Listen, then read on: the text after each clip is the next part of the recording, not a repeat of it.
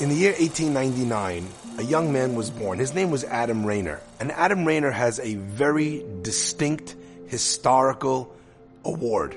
He's the only person to have experienced both of these things in his lifetime. You see, Adam Rayner, until the age of 18 years old, grows to 4 feet tall, maybe a hair over 4 feet tall. That classifies him in what's called dwarfism. He was very short, very thin, and very weak. But soon, by his 21st birthday, things started to change. And from the time he's 21 until the time he's 31, Adam grows to be 7'2". He passes away at a height of 7'8" tall. Classified at the end of his life with gigantism.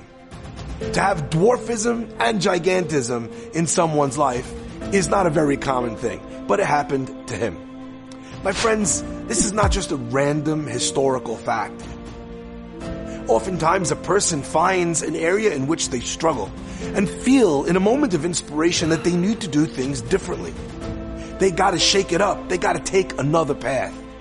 And we try to change and change in a beautiful way. But one thing you need to understand is that Adam Rayner dies at the age of 51. Because when a person grows so much, so fast, the body can't handle it. The heart, the liver, the kidneys struggle to be able to deal with growth that is happening so quickly.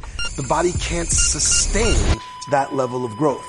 Many times a person is faced with a nisayon such as Shmirat Einayim, and suddenly they find, they feel, they see a Vayimayan video and they decide that things are going to be different.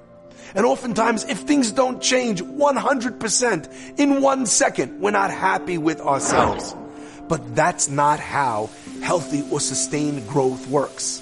If a person was falling 10 times a year and they break it down to 5 times, that's amazing. If they were falling 10 times a day and they break it down to 5 times a day, that's amazing. True growth happens in normal, in measured steps. And I want to tell you a secret.